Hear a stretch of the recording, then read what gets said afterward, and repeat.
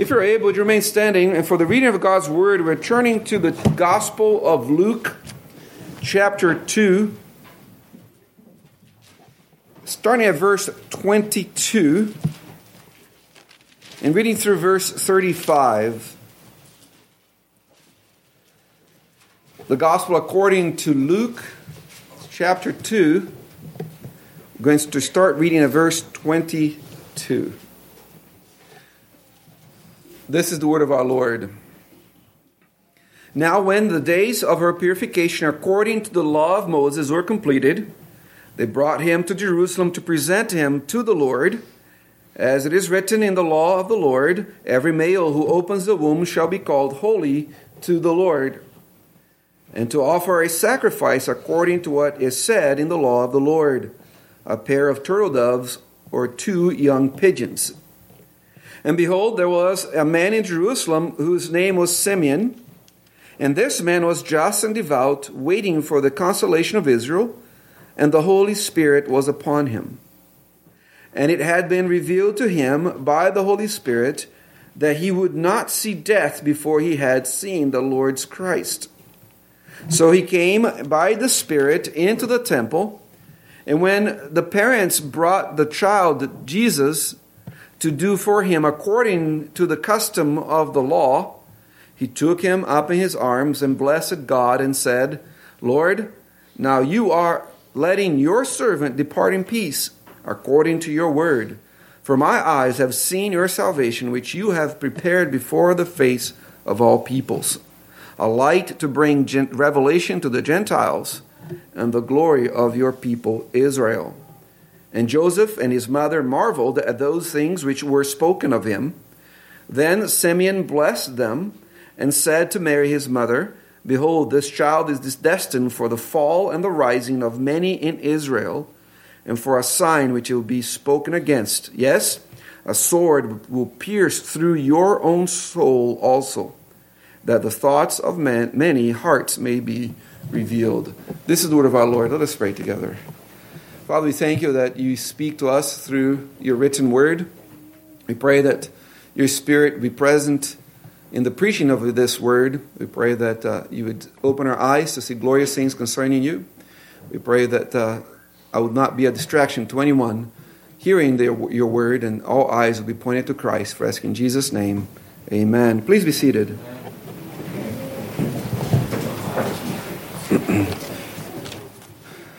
As we saw last week, that music and singing has been part of Christmas celebration from the very first one. As you read in the book of Luke, we have Elizabeth singing, we have Mary singing, we have the hosts of heaven singing, we have Simeon singing.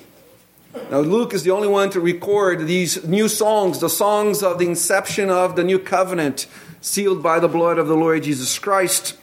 Last week we saw Mary's song that is known in history as the Magnificat. This week we're going to look at another song. We're going to look at Simeon's song.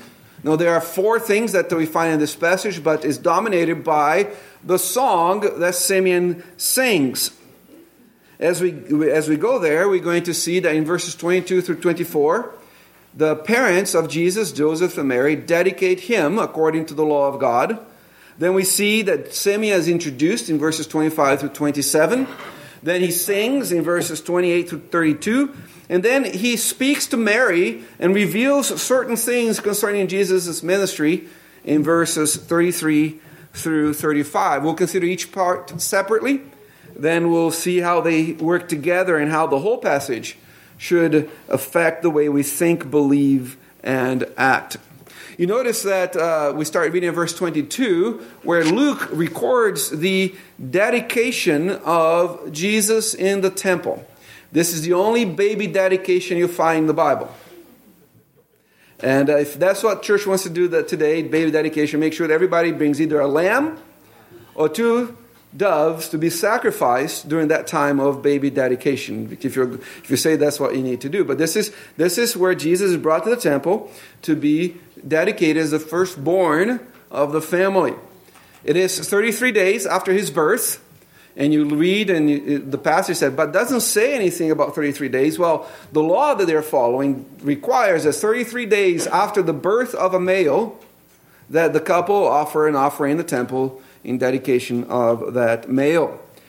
So if Jesus was born on December 25th, what we read here today would be January 27th. Now we say, wait a minute, we skipped the birth. Well, we saved it for next week. So if you're bear with me, we're going to jump 33 days and then come back 33 days after that. They came to the temple to dedicate Jesus, and they did that in obedience to two different laws that are specified in the Old Testament. The first one is found in Exodus chapter 13, which is the law of dedicating the firstborn. In Exodus 13, verses 1 and 2, says this, the Lord spoke to Moses, saying, consecrate to me all the firstborn, whatever opens the womb among the children of Israel, both a man and beast, it is mine. And then jumping down to verse 11, and it shall be when the Lord brings you into the land of the Canaanites, as he swore to you and your fathers and gives it to you, that you shall set apart to the Lord all that open the womb, that is, every firstborn that comes from an animal which you have, the male shall be the Lord's. So there's this dedication that was required that every family in Israel would bring their firstborn to be dedicated to the Lord. Didn't mean that they had to serve in the ministry, but there was this acknowledgement that the firstborn, the first fruit, was the Lord's, in recognition that everyone was the Lord's. Now there was a second law that they were also following as they came to the temple, and that's found in Leviticus chapter 12, and that's the law of purification of a woman after she gives birth. In Leviticus 12, verse 8, it says, if she's not able to bring a lamb for her purification, then she may bring 2 turtle doves or 2 young pigeons, one as a burnt offering and the other as a sin offering, so the priest shall make atonement for her, and she shall be clean. So it's in obedience to these 2 laws that Joseph and Mary brought baby Jesus to the temple to have her purified and him dedicated as the firstborn to the Lord. And we learn at least 2 things about Jesus in this passage, in these first few verses. First, Jesus was the firstborn son, which means that he was the oldest of the other siblings. Are you with me on this one? It's very obvious, but it's good to say. Jesus was the firstborn, which means he was the oldest of the other siblings. In several other passages in the Bible, we have Jesus presented as having brothers and sisters. And if you count names, he had at least 3 brothers and at least 2 sisters. And we have 3 names of brothers. And then it says, and he had sisters. And for him to have sisters, he has to have more than one. So at least 3 brothers and at least 2 sisters, all younger than him. And why am I saying that? Well, there's a teaching that says that these other siblings were either not siblings, because every once in a while the word for brother is used for a cousin or a relative. Not very common, but sometimes used. Or that these siblings are only Joseph's siblings that came into the marriage with Joseph. One of these 2 ideas are presented out there. The problem is that the Bible does say that there were siblings. And a passage here does tell us that Jesus was the firstborn of the couple. Not just of Mary, but of Joseph as well. In the law of God, the firstborn was considered from the perspective of both mother and father. Think of Jacob. Remember Jacob in the Old Testament, where he had 2 wives, and Rachel and Leah, but he also had 2 concubines. And the order of birth was the order as it related to Jacob, not as it related to the mother. With Reuben being the oldest and losing the right of the firstborn because of sin in his life, and Judah then receiving that right at that point. Now, why do people push this? Why do people want these kids not to be related to Jesus, not to be his younger siblings? Well, that comes from the desire to teach that Mary was perpetually a virgin. that she never consummated her marriage with Joseph. This is a current Roman Catholic dogma. The Roman Catholic Church believes that. And it comes from a misguided notion that celibacy is always better than any sexual union, even between married people.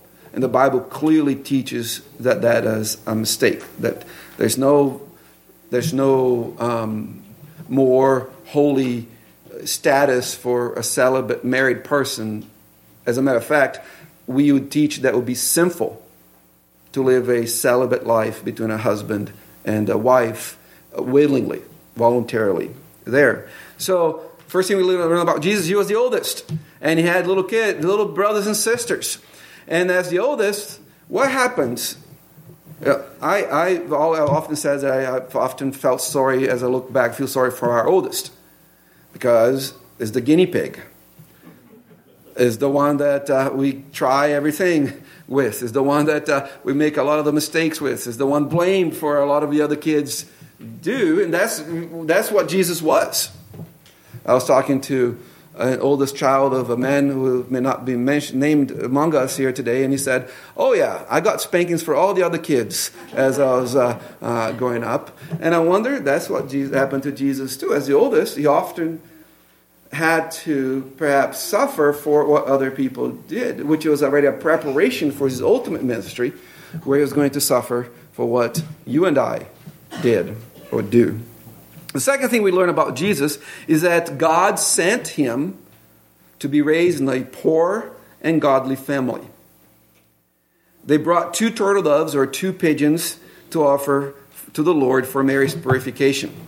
And that was the option for those who were too poor to offer a lamb. If you really didn't have any money, you brought 2 pigeons to offer for your purification after having a baby.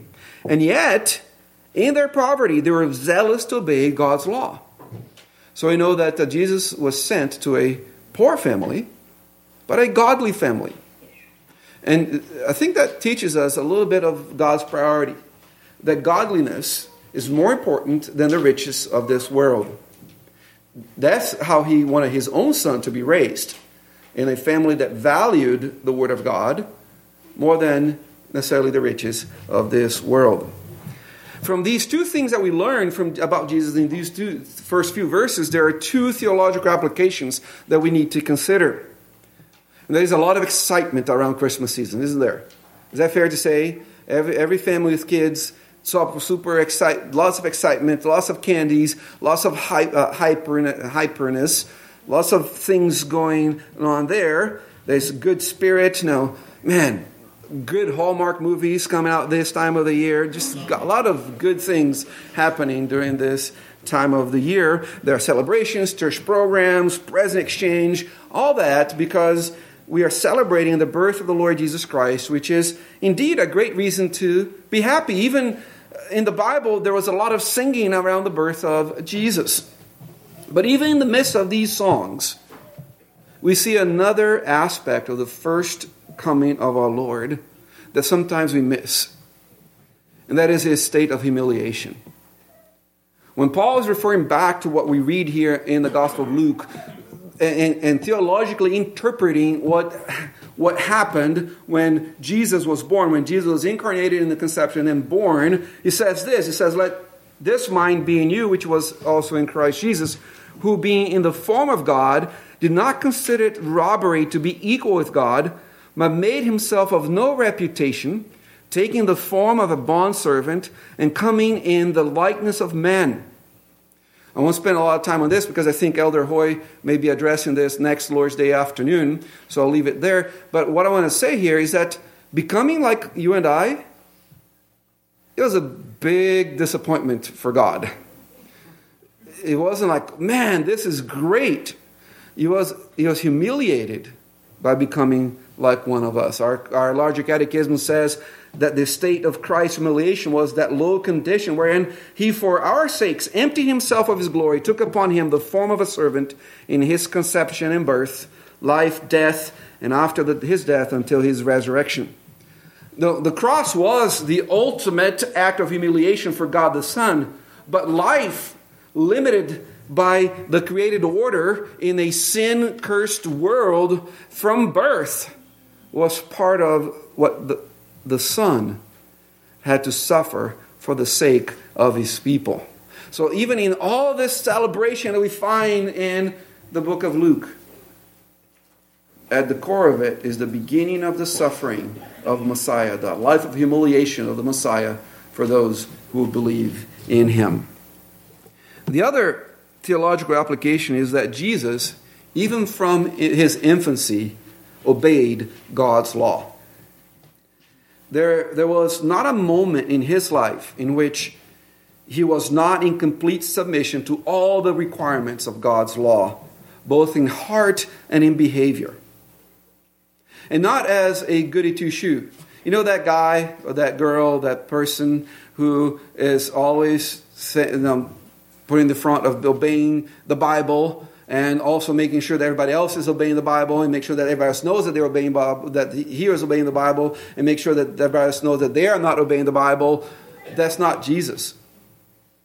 Jesus obeyed from heart and behavior from the very beginning as a pleasant person to be around as they followed the Lord Jesus Christ. And this is very important because that is what God requires of those who are to be in fellowship with him. Perfect obedience to his law. Sinless perfection. And you are not that. Every one of us here, you and me, we are not that. If in your mind you have any notion of thinking that somehow you have some good to offer God, repent. That's from the devil. That is a satanic thought. It's not there. That's not who we are.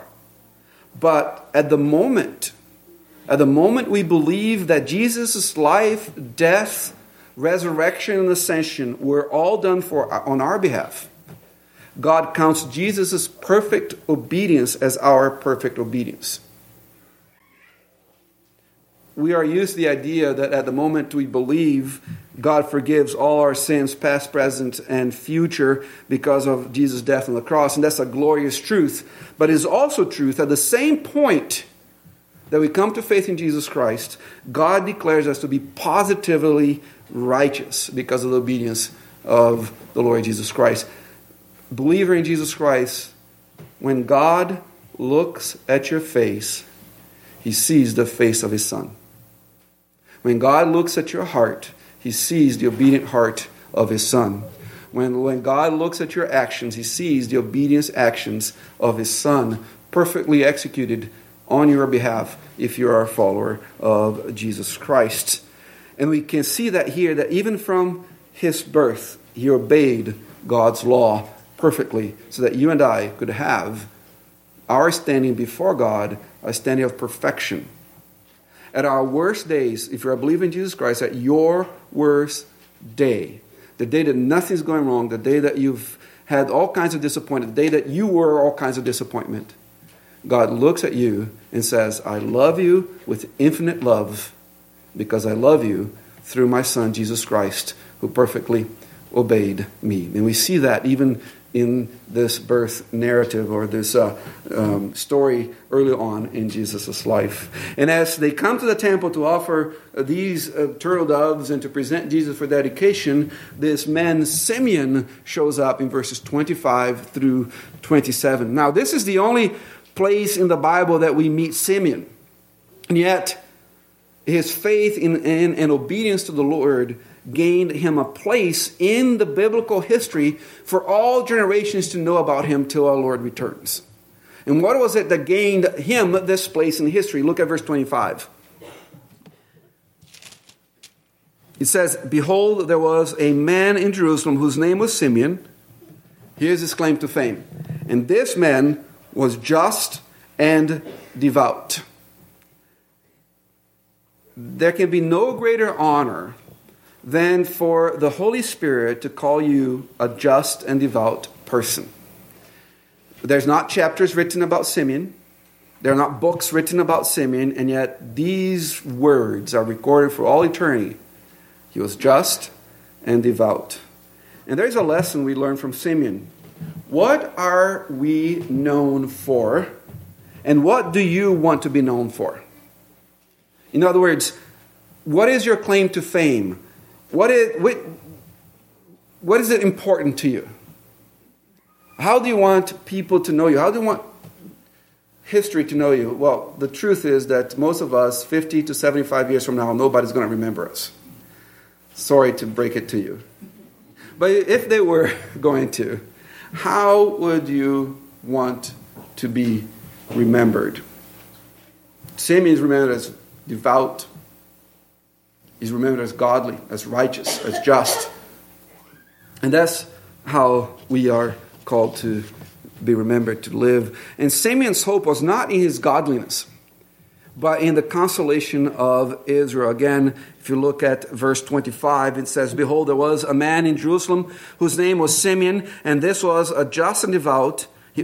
was just and devout, waiting for the consolation of Israel, and the Holy Spirit was upon him." He wasn't in the temple saying, "Lord, how great I am, how devout I am, how God." No, he was there because his hope was in the consolation of Israel. His hope was in the Messiah, whose ministry was to reconcile man to God and God to man. The consolation of Israel is the Lord's Christ. Jesus Christ is that consolation, is the one that brings man and God together and God and man together. To be the consolation is to be the encouragement, the comfort. It's to call another to come alongside you, is to bring people together. So Simeon's hope was in the one who is going to bring man and God together, and that's the only hope you and I have as well. And notice that all that's going on here was orchestrated by the Holy Spirit. Look at verses 26 and 27. "And it had been revealed to him by the Holy Spirit that he would not see death before he had seen the Lord Christ. So he came by the Spirit into the temple. And when the parents brought the child Jesus to do for him according to the custom of the law, he took him upon his arms and blessed God and said." The Spirit brought Simeon to the temple is right when Joseph and Mary were bringing Jesus to the temple.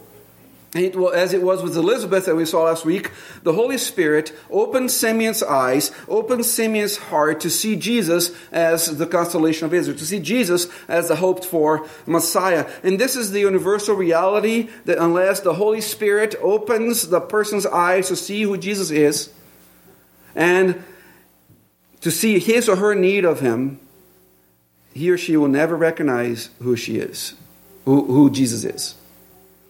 So I pray that today the Spirit will be opening all of our eyes to see the glory of the consolation of Israel, the Lord Jesus Christ. And Simeon's recognition that the baby before him was the Messiah led him to sing, and we find his song in verses 28 through 32. And this song is known as the Nunc Dimittis, or now dismiss, from the first two words of the Latin Vulgate, of the Latin text from this passage.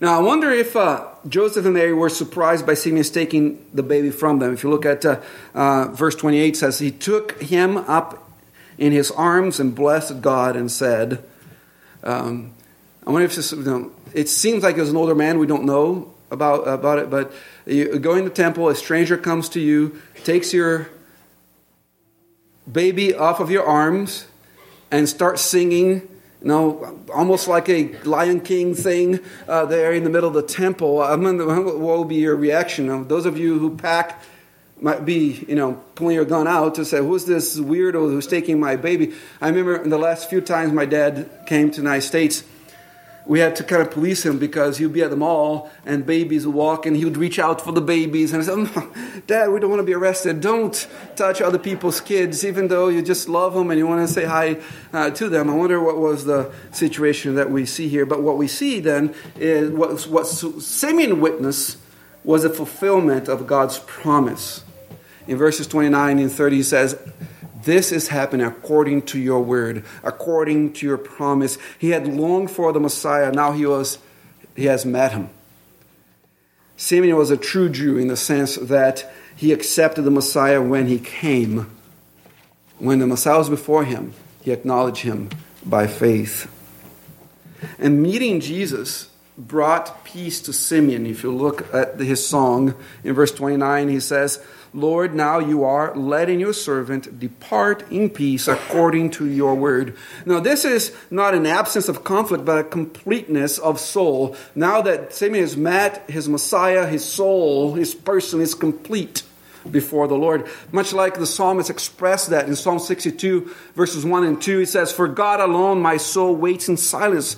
From him comes my salvation. He alone is my rock and my salvation, my fortress. I shall not be greatly shaken." And Simeon just met that rock. And that peace came upon him. Simeon literally saw with his eyeballs in Jesus the salvation of his soul. And to see Jesus is to see God's salvation. And conversely, there's no salvation apart from seeing Jesus. And as we look at this, none of this was a last-minute thing. This is something that God prepared ahead of time. Look at verses 31 and 32. "Which you have prepared before the face of all peoples, a light to bring revelation to the Gentiles and the glory of your people." Biblical history had been moving to this moment all along. From that moment that Adam and Eve fell in the garden, history in the Bible, in the world, the universe is moving to this moment in which Christ came to deliver his people. And it was not a moving in secret. He says it's happening before the face of all people in verse 31. And notice that the plan of salvation is for both Jews and Gentiles. I wish that whoever first translated this word as Gentiles would not have done that, because it's just a word for nations.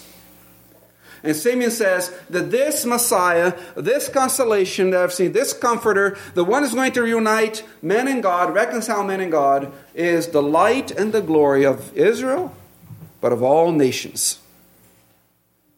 He's the light and the glory of the world. Now, there's a system of theology that teaches that Jesus came to just for ethnic Israel. And then they rejected him. So then God said, oops, I have to figure out plan B. And plan B gave birth to the church. According to Simeon, who is singing under the guidance of the Holy Spirit, every word he's saying is inspired and infallible, the plan all along was for Jesus to be the Messiah of the Jews and the Messiah of the nations. Jesus is the light and the glory of the world.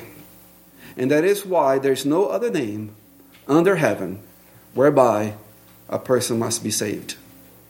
Jew or Gentile, whatever ethnicity, Jesus is your Messiah. Come to faith in him. And when he's done singing, he turns to Mary because he has still more stuff to say. And he reveals some things to Mary about Jesus' ministry. Look at verses 33 through 35. "And Joseph and his mother marveled at those things which were spoken of him. Then Simeon blessed them and said to Mary, his mother," now what he says doesn't sound quite a blessing, but it is a blessing. "Behold, this child is destined for the fall and rising of many in Israel, and for a sign which will be spoken against. Yes, a sword will pierce through your own soul also, that the thoughts of many hearts may be revealed." Though Joseph and Mary knew that Jesus was the Son of God, there are things that they didn't know. They knew that he came to fulfill God's promise, but they still didn't know everything about their son. They were amazed at what Simeon had said in his song, but he wasn't done yet, and he had more to tell them. And he tells them that the light and glory of the world will have a difficult life in verses 34 and 35. This baby that they are holding will suffer greatly in the hands of the very people he came to minister unto. He says that he will be a sign which will be spoken against. And the hearts of those who had an appearance of religiosity will be revealed as dark and selfish. It says he's going to be for the fall of many. And the hearts will be revealed. And this is primarily a reference to the religious leaders of the time who had a form of godliness on the outside, but were like sepulchres, full of dead man's bones in the inside. But it's also applied to all who have a pretense of faith. If you're just pretending to be a Christian, Christ knows. if somehow you're just kind of in this outside mode, Christ knows. Stop pretending. Come to real faith in the Lord Jesus Christ. And Simeon continues, says, in all of that, Mary will suffer, as a mother does when she sees her son being rejected by many and ultimately being killed, in verse 35. Now, this doesn't mean that Christ's suffering was Mary's suffering, making her some sort of co-mediatrix with Christ. There's a current dogma in the Roman Catholic Church that says that Mary was so united with Christ that when Christ died on the cross, Mary died on the cross with him, and she has the power to save you. That's a doctrine from hell. There's one name under heaven and earth whereby man must be saved, and that is the name of Jesus Christ and his name alone. Simeon prophesies that Jesus was going to be a stumbling block for many, while at the same time becoming the chief cornerstone. And lastly, Simeon prophesies that Jesus, through his Spirit, wielding his word, shines a light in the hearts of people. In 35, he says that the thoughts of many hearts may be revealed. As the light shines, what is in the heart of man is revealed. And it's not revealed to us, or to Christ, because he already knows what's in the heart of man. But as the word of God comes to us, our own hearts are revealed to us. We know ourselves best when we know ourselves in the light of the gospel. And that's revealed to us. So how do we live? How do we believe based on what we saw here this morning? First, we receive Jesus as the consolation of Israel by faith. We don't resist it, we receive him. Secondly, we receive Jesus as the light and the glory of the world, as the only Savior of mankind. Thirdly, we open our hearts to the Word of God and to the work of the Spirit so that we may know what is in our heart. And lastly, we stand upon Jesus, even at the cost of rejection, and are built up in our faith as that rock that came to give us stability forever in the church of the Lord Jesus Christ. Let us pray together. Father, we thank you for the Lord Jesus Christ and for the revelation that we find of him in your word. Father, we pray that we would have true faith in him. The faith of many are weak. We struggle. We have doubts. We want to quit at times. The pressures of this world strangle the presence of the gospel in our hearts. Sometimes our foundation is shallow. Father, we pray that you'd give us the grace to overcome all that. Help us to grow in Christ and to hold him as the dearest thing to us. We thank you that you reconciled us to yourself through him. And we pray all these things in his name. Amen.